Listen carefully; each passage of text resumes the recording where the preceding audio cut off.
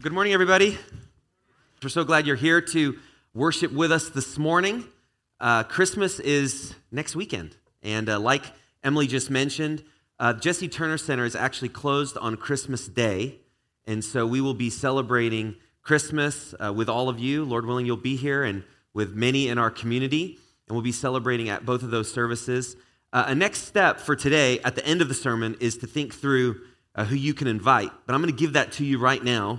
So you can just begin in your mind thinking through the people in your life, your neighbors, your family, your friends, who you can invite next Saturday to come to one of our Christmas Eve services. You'll see the flyer that's in your program. Also, in that program, there's lots of different resources, different events that we have coming up. I encourage you to check those out. But if you could, right now, why don't you pull out your listening guide? We have this each week. We also have that on our Church Center app. But this is a way for you to take notes, to see the scriptures. And I encourage you, we have a pen each week that's not just for you to take home, put in your purse, or put in your car. There's probably thousands of Ridgeview's pens everywhere, right? But really, that's for you to be able to take notes. And there's actually something, studies have been shown, when you actually put pen to paper, it actually helps you remember. And it helps you remember more than just listening. And so as you engage, and as you maybe write down something that you hear, or something that maybe even God puts on your heart, that has a way of actually kind of getting to you in a different way. You remember it, there's an insight that you may gain. So I encourage you to take notes. Today we're on week 2 of a series called Missing Peace. And the idea is, how do we find peace when it seems like it's missing, when it's absent, when it's maybe just in our grasp, but we can't seem to get there. And we don't have to look far. If you wake up and you're in a family and you're just living your life, you probably feel an absence of peace a lot of times. There's maybe anxieties and worries that you face on a daily basis.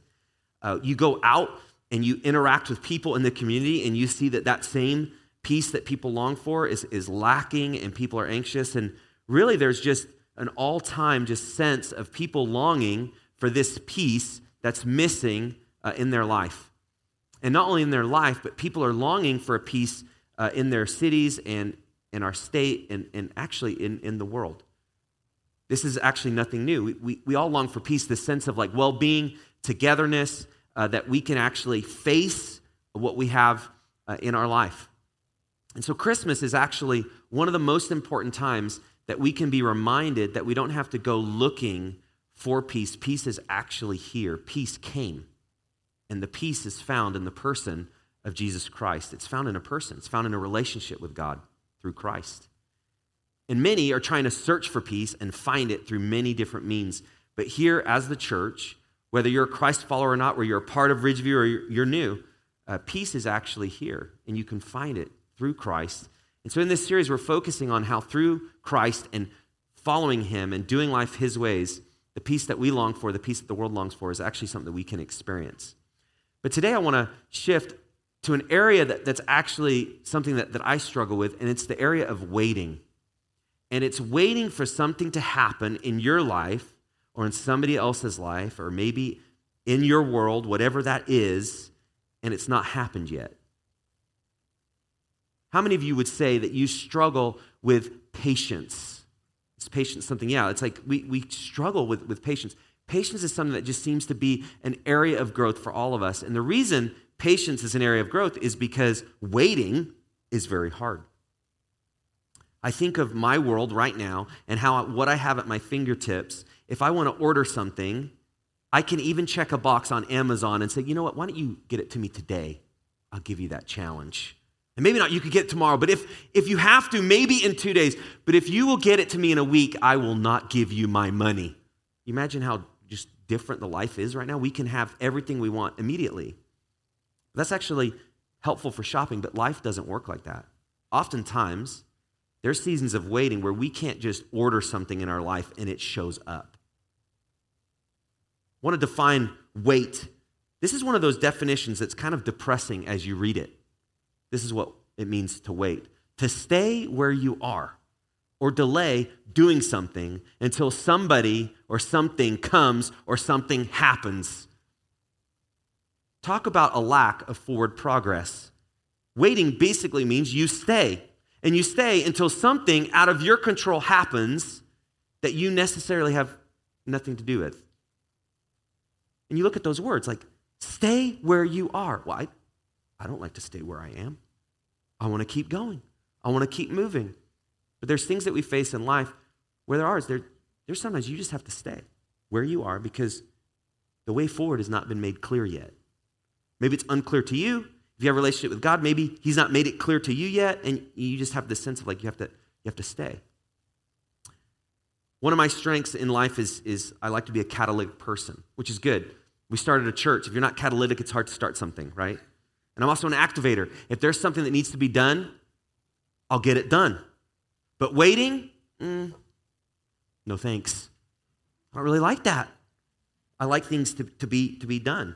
And I was thinking through in my life all the things that like we wait in that sometimes it just bothers me, like waiting in traffic. I hate waiting in traffic. Full disclosure, I'm sometimes that person that I'm in the one lane that always seems is slower than all the other lanes.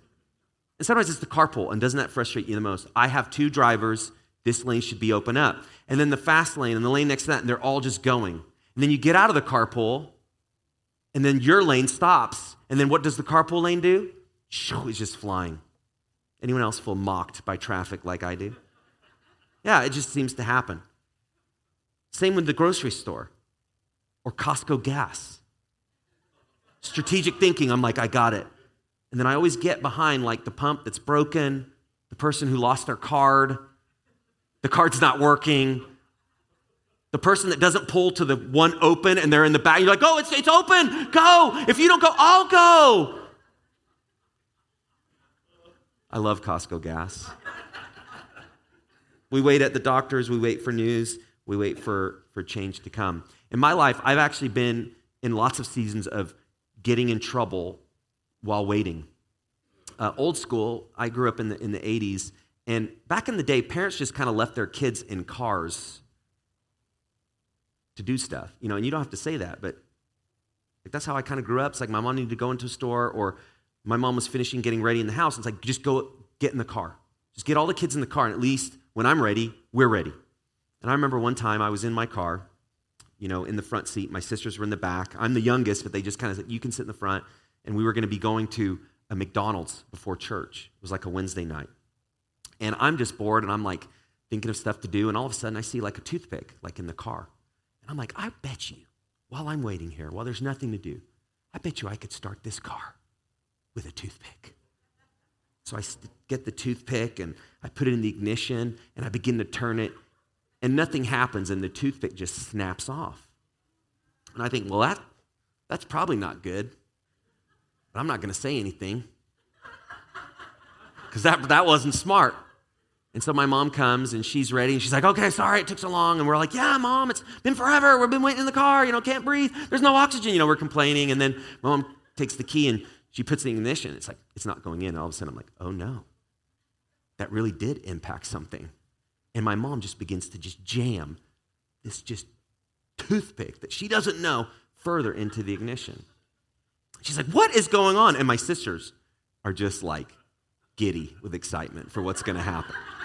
And they're just waiting. Will he say anything?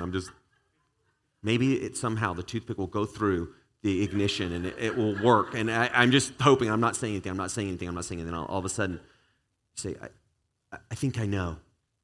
Mom, I think I know what the problem is. I try to start the car with the toothpick, and it snapped off, and it's in there, and that waiting turned into wait till your dad gets home. One of the worst news you could ever hear.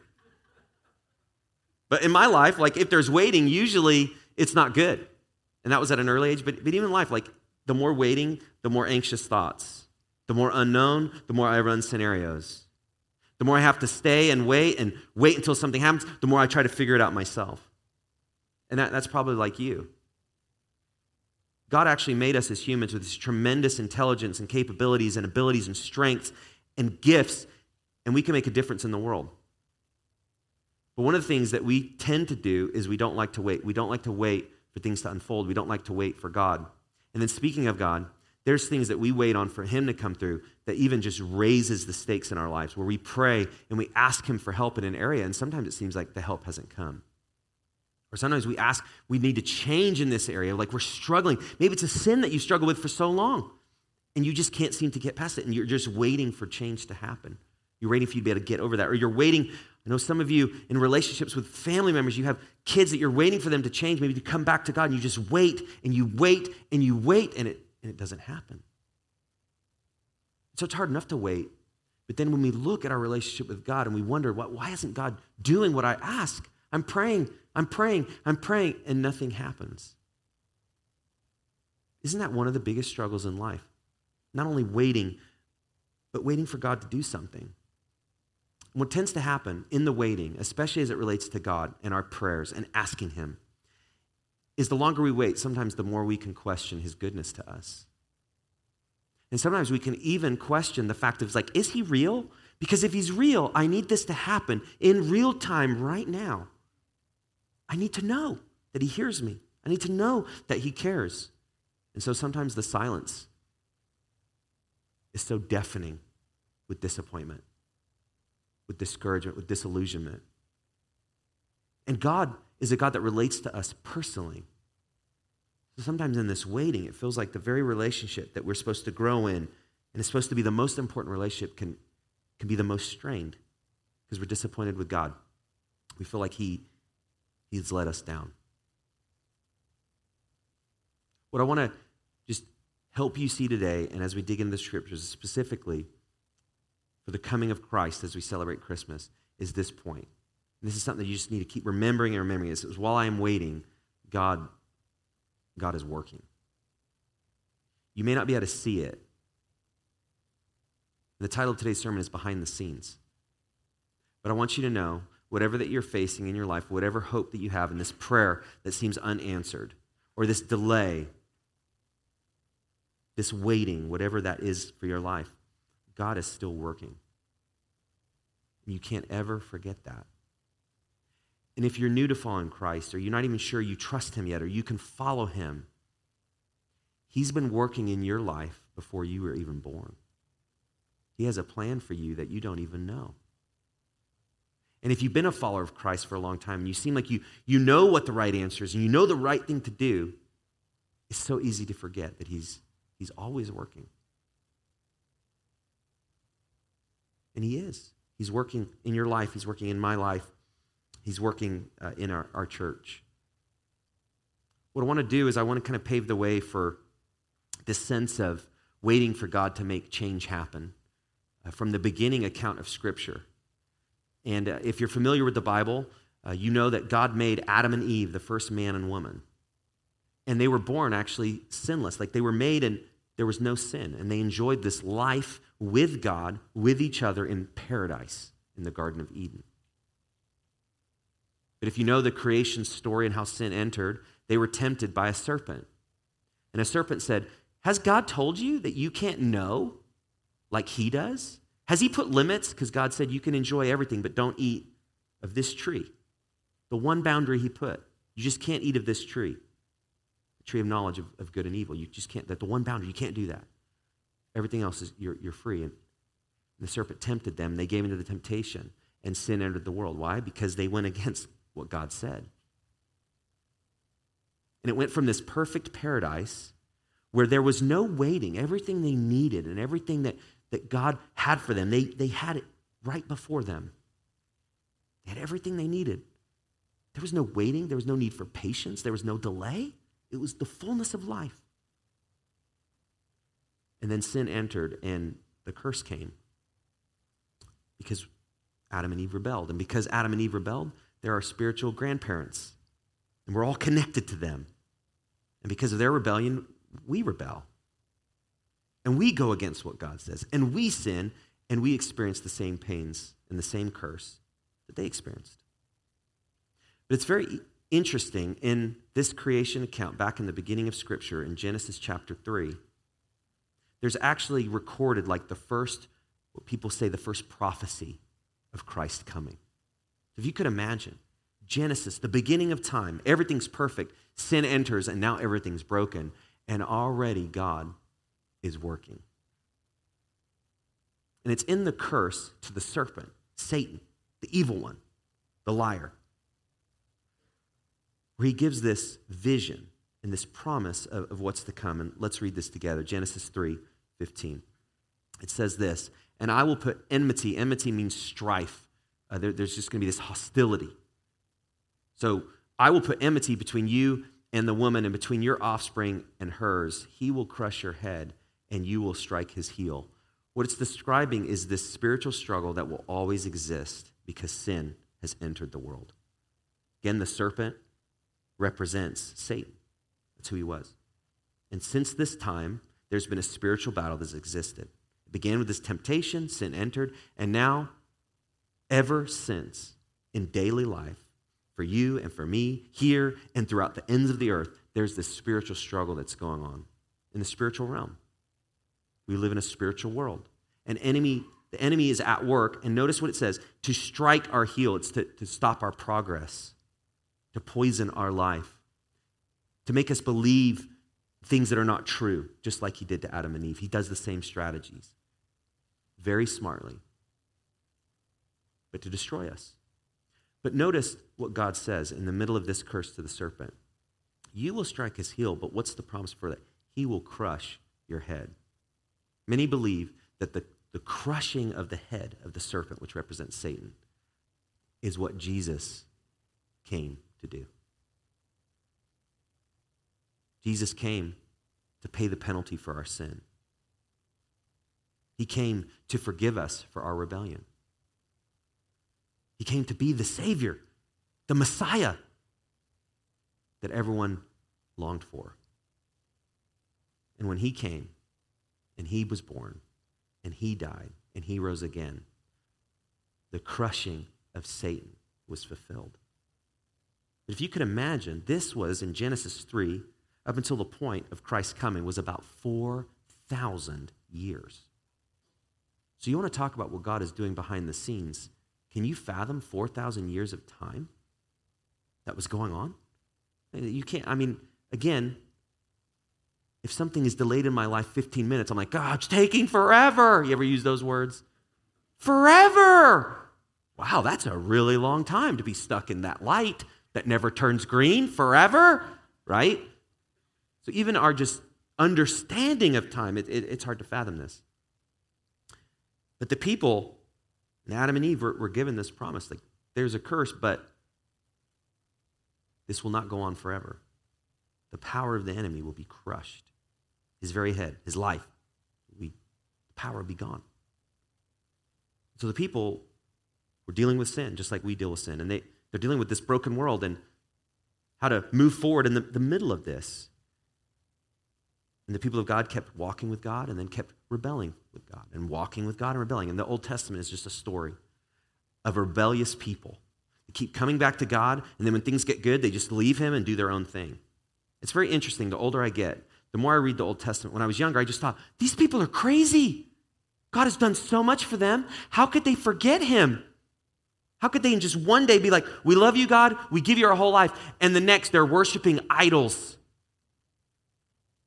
And then life gets a little bit more complicated, and I realize that's me. I'm them, and they are me. From one minute to the next, I'm completely faithful, and then just wanted to do my own thing. So we experienced this tension. And more specifically, another prophecy came in the book of Isaiah. The book of Isaiah was written 700 years before Christ came. And the people, again, were longing, in Genesis 3, longing for things to be made right. And there was a lot of pain, a lot of problems in the world. And if you're unsure of that, read the Old Testament, and you see tremendous evil and tremendous good all at the same time. And we live in a time where it's crazy. Our world is nuts. And then you read the Old Testament, you're like, wow, it's kind of similar. It's because sin, it destroys. And in the middle of it, God redeems. And things are destroyed, and then God redeems, and he repairs. And that's what he does. But people were waiting for this change. They were waiting for this promise to happen from Genesis 3. In the book of Isaiah, we get a specific word, Isaiah 7:14. It says, therefore the Lord himself will give you a sign. Behold, the virgin shall conceive and bear a son, and should call his name Emmanuel. In the scriptures we find later in the New Testament, Emmanuel means God with us. The person who you're waiting to crush, the head of Satan, will come. And last week we talked about the proclamation that happened from Isaiah to the shepherds, and the sign was given to them. And they celebrated, and they visited the fact of the fulfillment that Christ had come. Peace was here. The promise of a Savior, of redemption, had come. But God is working behind the scenes from Genesis 3 to Isaiah 7. He's preparing his people. He's preparing the world for what was to come. So as you dig into the book of Isaiah in the Old Testament, you just keep seeing these prophecies of this Christ who will come. And if you're not familiar with the scriptures, I encourage you, do some research. Check out all of the prophecies about Christ coming and then the fulfillment of it. There's no way that man could put together what God did. Because you can't predict something will happen 700 years before it does. You ever thought about that? Like we make movies like The Matrix is interesting, but it's not real. In Christianity, through God's word, you see the promises that happened hundreds of years before they took place. And they were fulfilled.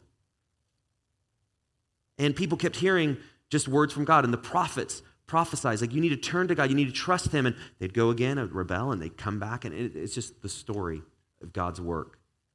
In the middle of the brokenness, in the middle of the rebellion, keep redeeming and forgiving and guiding. However, I want to talk about this period that sometimes we don't talk about a lot in church. And it's the period from these prophecies that you see in the Old Testament of Christ coming, the word from the Lord, his guidance, his hand, leading his people. And it's the Old Testament. And then we have the New Testament of Christ coming. But there's a period between the Old Testament and the New Testament called the intertestamental period. You ever heard of that? The intertestamental period is, again, from the end of Malachi to the beginning of the Gospels of Christ coming to earth. But what you may not know is the intertestamental period, it's from the end of the Old Testament to the beginning of the New Testament, a period of 400 years. And those 400 years were years of silence, where there's no recorded word of God speaking to his people. There's no scripture that we have from the end of Malachi to the beginning of the New Testament. Matthew, Mark, Luke, and John. And so for 400 years, they're waiting on this Savior. 300 years after Isaiah predicted he would come, but for 400 years, the people wondered, is God still there? Did he leave? We don't hear him anymore. Where did he go? What happened? And so many people call this intertestamental period the silent years. Now, I don't know. If I'm going to live in a time, I don't really want to live in the silent years. Remember the wonder years? The wonder years sounds great. Fred Savage all day long, right? Although maybe not now. But the silent years, that sounds terrible. But this is what the people experienced. But what I want to talk about is what God was doing behind the scenes in this period of time that's actually profoundly loud, even though God didn't say anything. And I want to just do a brief history. If you like history, this may be interesting. If you don't like history, it could still be interesting. Okay? So what was happening in the silence during this time? I'm just going to briefly go through this. First, Alexander the Great ruled with great power, transformed the world, and it was the first time in history there was a common language. Number two, the Old Testament, because of this common language, was translated into Greek. So during this period of silence, what's very interesting is there's people that actually got to hear God's word for the first time because now it was in their language. So if you think of silence, for many, it was the first time they heard. Number three, the Socratic method, because of the Greek influence, was a huge influence in culture, so asking questions was a key to learning. The reason this is important is think about how the Socratic method, Greek philosophy, prepared the way for Jesus' teaching. Because what did Jesus do? He always asked what? Questions. And he always said things not clearly so people could think for themselves. The Socratic method was influencing even the way people would receive Christ. And number 4, then the Romans conquered the Greeks, and through that, roads and highways were established, and what could happen? News could travel. Is that important? Absolutely. Because the greatest news was about to take place. And then number 5, the diaspora happened, which is the Jews were dispersed throughout the Roman world. So now you don't have just people in Jerusalem because they weren't allowed to live there. They were scattered, God's people that knew of his word, that knew of his promises. They were awaiting this Messiah. And he had them scattered throughout neighborhoods and communities and cities. Whereas they were hearing this word of Christ coming, there were people that could testify that it was proclaimed hundreds of years before it happened. So, the first time in history represented a few things. First, everyone could read the Bible in a language they could understand. Very significant. That's how you learn God's ways. You have to read his word. In our modern day, it's so easy. We take it for granted. We have the scriptures in English. We can read it. Not only that, we can read multiple translations. There was a time where you couldn't have access to the scriptures. You didn't know what God said unless somebody told you. And then you couldn't even read even if you had it. For the first time, people could read the Bible in their language that they understood. And then the first time, people were encouraged to ask questions. And God sent the answer. It was Christ. Number 3, the good news of a Savior could travel in a common language. And then 4, roads and highways spread the gospel message throughout the entire Roman world to Gentiles and beyond. The reason this is so important is because God was working behind the scenes during 400 years of silence, which was anything but silent. Because while the people were waiting, God is working. And he's doing things that you don't know, and you don't see, and you don't understand. And we're here today in Fontana, California, because of what God was doing during this period of time to prepare the world for people like us that could hear about Christ. And because of what he was doing during that time, at just the right time, Christ came exactly when he needed to come. I think, man, if he came today, you know how fast we could spread the word, social media? Christ would go viral. But he came at just the right time.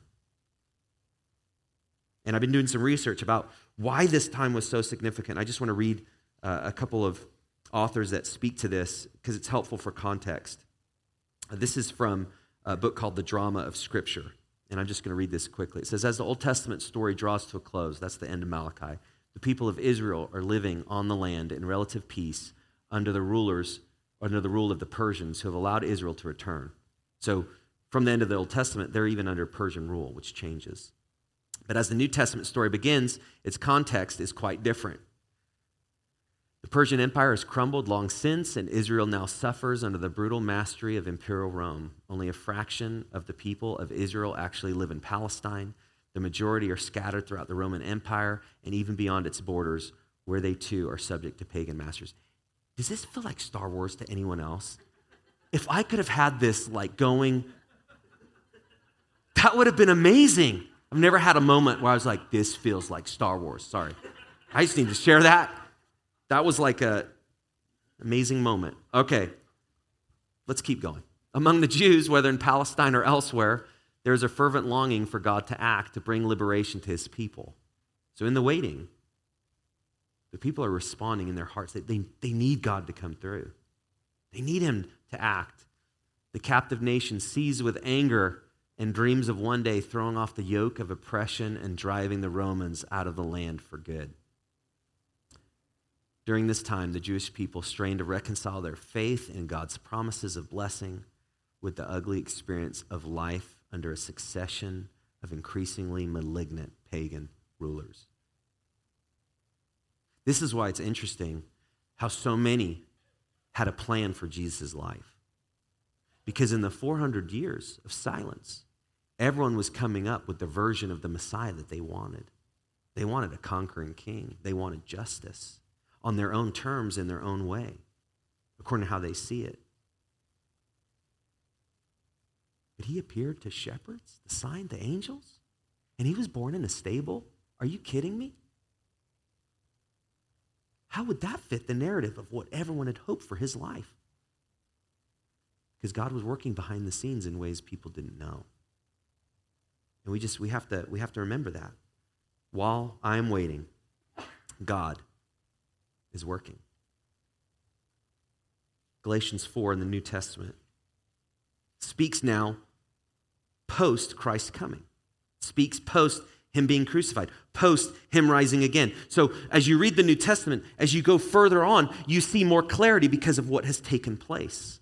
And check this scripture out in Galatians 4. It's like the perfect scripture for Christmas. And it says, but when the time had fully come, God sent his son, born of a woman, born under law, to redeem those under law, that we might receive the full rights of sons. You know what's so interesting is notice these, I'll keep going back there. Notice this in verse 4. But when the time had fully come, what that means is it was the perfect time.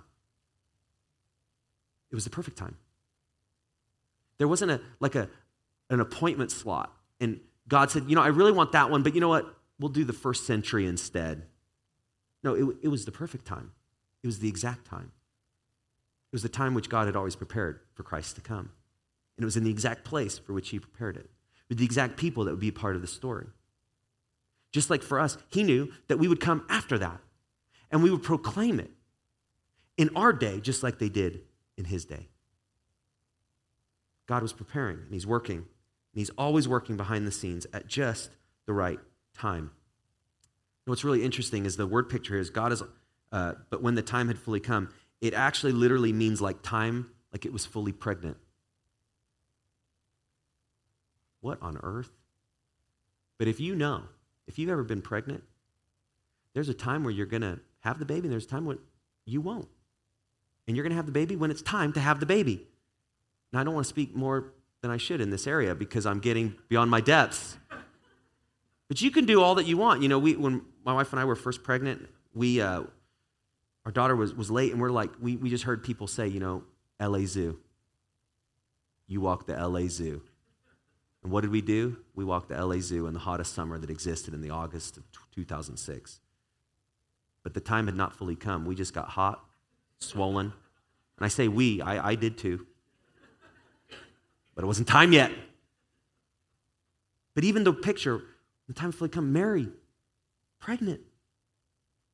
And then he was born. The time had fully come. The perfect time, the time for redemption. Here's another excerpt from just a different resource that's really helpful. Christ coming. This time that had fully come. The stage was set. Man's futile attempt to deal with this shifting tide of political power and religious belief had produced very little. Israel was in a kind of spiritual bondage that it was even worse than her political bondage. Keep on going there. The rise of the various parties and movements was evidence of a sincere search for some final solution to her problem. In the waiting, behind the scenes, in the waiting of not happening, they finally came to the point, it's like, we cannot fix our problems. We cannot make it happen. Why? Because the time had not fully come. It wasn't ready. It wasn't ready. All seemed to have failed. The stage of history was dark. The situation was indeed separate. I want to stop here just really quickly. This is actually very encouraging for us today. Because if you've had a thought of how things seem dark in our day, our culture, our country, our situations, our families, the more progress we make, the less smart we are. The more progress we make, the more disillusioned and discouraged we move forward, and we move even more backwards. It's like we don't make progress at all. If you felt that, if you felt the strain of that, check out the time in which Christ came. People saying, it is messed up. We are messed up. Our world is messed up. And is God even there? And go to the next slide there if you can. It says, amid this setting, God broke 400 years of silence with with the announcement of the coming of Christ, the faithful servant of the Lord, and the intertestamental period came to an end. The intertestamental period may remind us of today's historical and religious context. Got one more. We seem to live in dry times where the national political landscape and world context hinders the light of the gospel from shining. Many modern believers want to know when the Messiah will appear again. Have you thought that? Christ, when are you coming back? Oh, he's coming back. It's got to be soon. You ever thought? It's like, it's got to be soon. Go to the next slide if you can. It seems that we may learn from God's behind-the-scenes sovereign hand that was at work during the 400 not-so-silent years of the intertestamental period. That's William MacDonald. This is a helpful commentary. But isn't it just helpful to pause for a moment and think, God is always working at just the right time. And what that means is if you're in a season of waiting in your life, he's still working. The scriptures actually promise that God never sleeps and he does not slumber. Psalm 141. We have to sleep. We have to rest. God never does. He doesn't miss anything. He doesn't miss anything you're facing in your life. He doesn't miss any prayer that you have for something that you long for. He hears you and he sees you. But I'll remind you, some of the time that he's doing behind the scenes is the reminder of him sending Christ, Emmanuel, God with us. One of the things that God wants to do during your waiting and during my waiting is he wants to be with you. And if God is with you, even in your waiting, the waiting is worth it.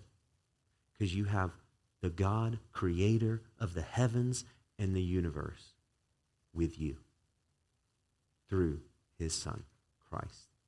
That changes everything. We're not alone. And he works on our behalf. Isaiah 64:4, here's a promise again from the Old Testament. From of old, no one has heard or perceived by the ear, no eye has seen a God besides you who acts for those who wait for him. We see this fully in him sending Christ. He acted ultimately for us. He sent us redemption. He sent us forgiveness. He sent us grace that we could not earn. And we can't even fathom, but what the promise is he's working for you while you wait for him. And oftentimes in that working, it's in the with you that you see it. He's with you. He's not going to leave you. He's not going to forget you. He hears you. Church, we have to remember this. We're living in a time where people are desperate for peace and desperate for God to come through, or desperate for something to happen in their world. And it has. It already has. When the time had fully come, Christ came. And he did what we could not do. I want to just close out as I invite the band to come up. I want to just close out to just give some practical things that you can do to practice this Emmanuel, God with us time of waiting. So how to make the most of the waiting. As I list these, I just encourage you, is there one that stands out to you? Like, I'm waiting in my life for something to happen. I'm waiting in my life for an answer that I don't have. During that time, what is it that you can do? And so here's some just suggestions. The first, just pray continually for God's will to be done. Again, in the waiting, in an absence of peace, as anxiety rises, the best thing you can do, and listen, the best thing you can do, and the best thing you can do is to pray. In your waiting, pray. And you have to pray continually for his will to be done. Second, read scripture to gain truth and perspective. The way you practice God with us is to get into his word and learn more about him, get to know him. He will speak to you. And in the waiting to hear God speak, that's what we need. We need his perspective. Third, ask God to show areas of sin that need to be confessed.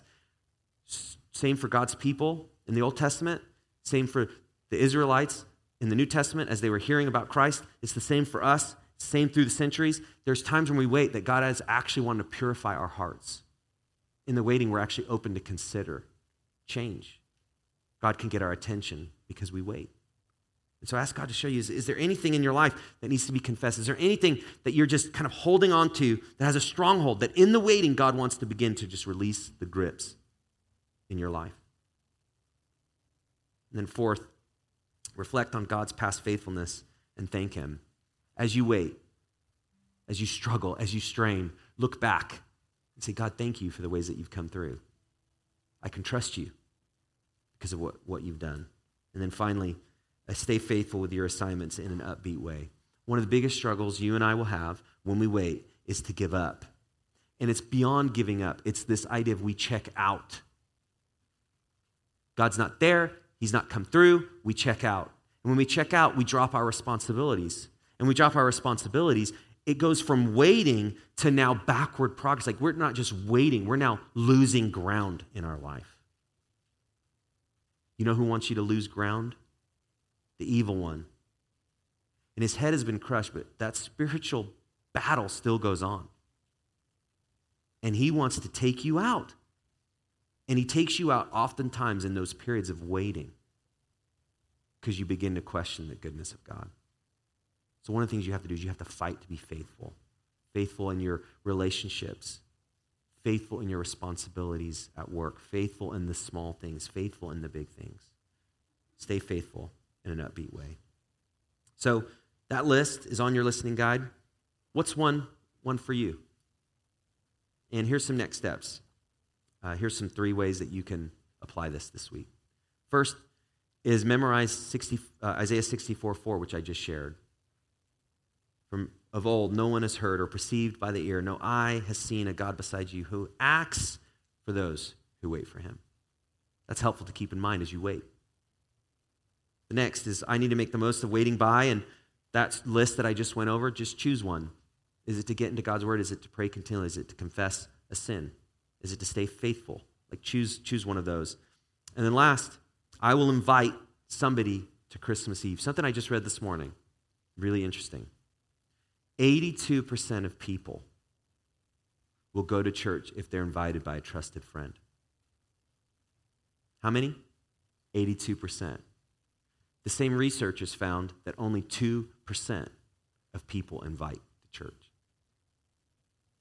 Now you look at those stats. You look at the opportunity and the cost of that. 82%. The reason I bring this up is if what we're talking about is true, God is working behind the scenes, and he wants to be with people and help them. Are there people in your life that might need to know that? I know there's people in my life. There's people on my son's soccer team. There's people, my next door neighbor, Caroline, that needs to know that. So just think, who is it that needs to hear that the one who was promised from the beginning of Scripture to the end has come? That should compel us. We need to be inviting. And so I encourage you to invite to Christmas Eve. And then finally, we need help with Christmas Eve. We need people who aren't necessarily serving on a team. If you want to volunteer with us, we're going to have people at the Next Step table, and come find us and say, I'd like to help. It could be just coming a little bit early helping. It could be staying a little bit late, whichever service you're helping with. But we just need some volunteers to kind of bolster the volunteers that we already have. And so if you're willing to help, that'd be great. I said wrapped up about 15 minutes ago. While you're waiting, God is working. Let's pray. Father, thank you for your scriptures, which, again, God, we can't put together, we can't,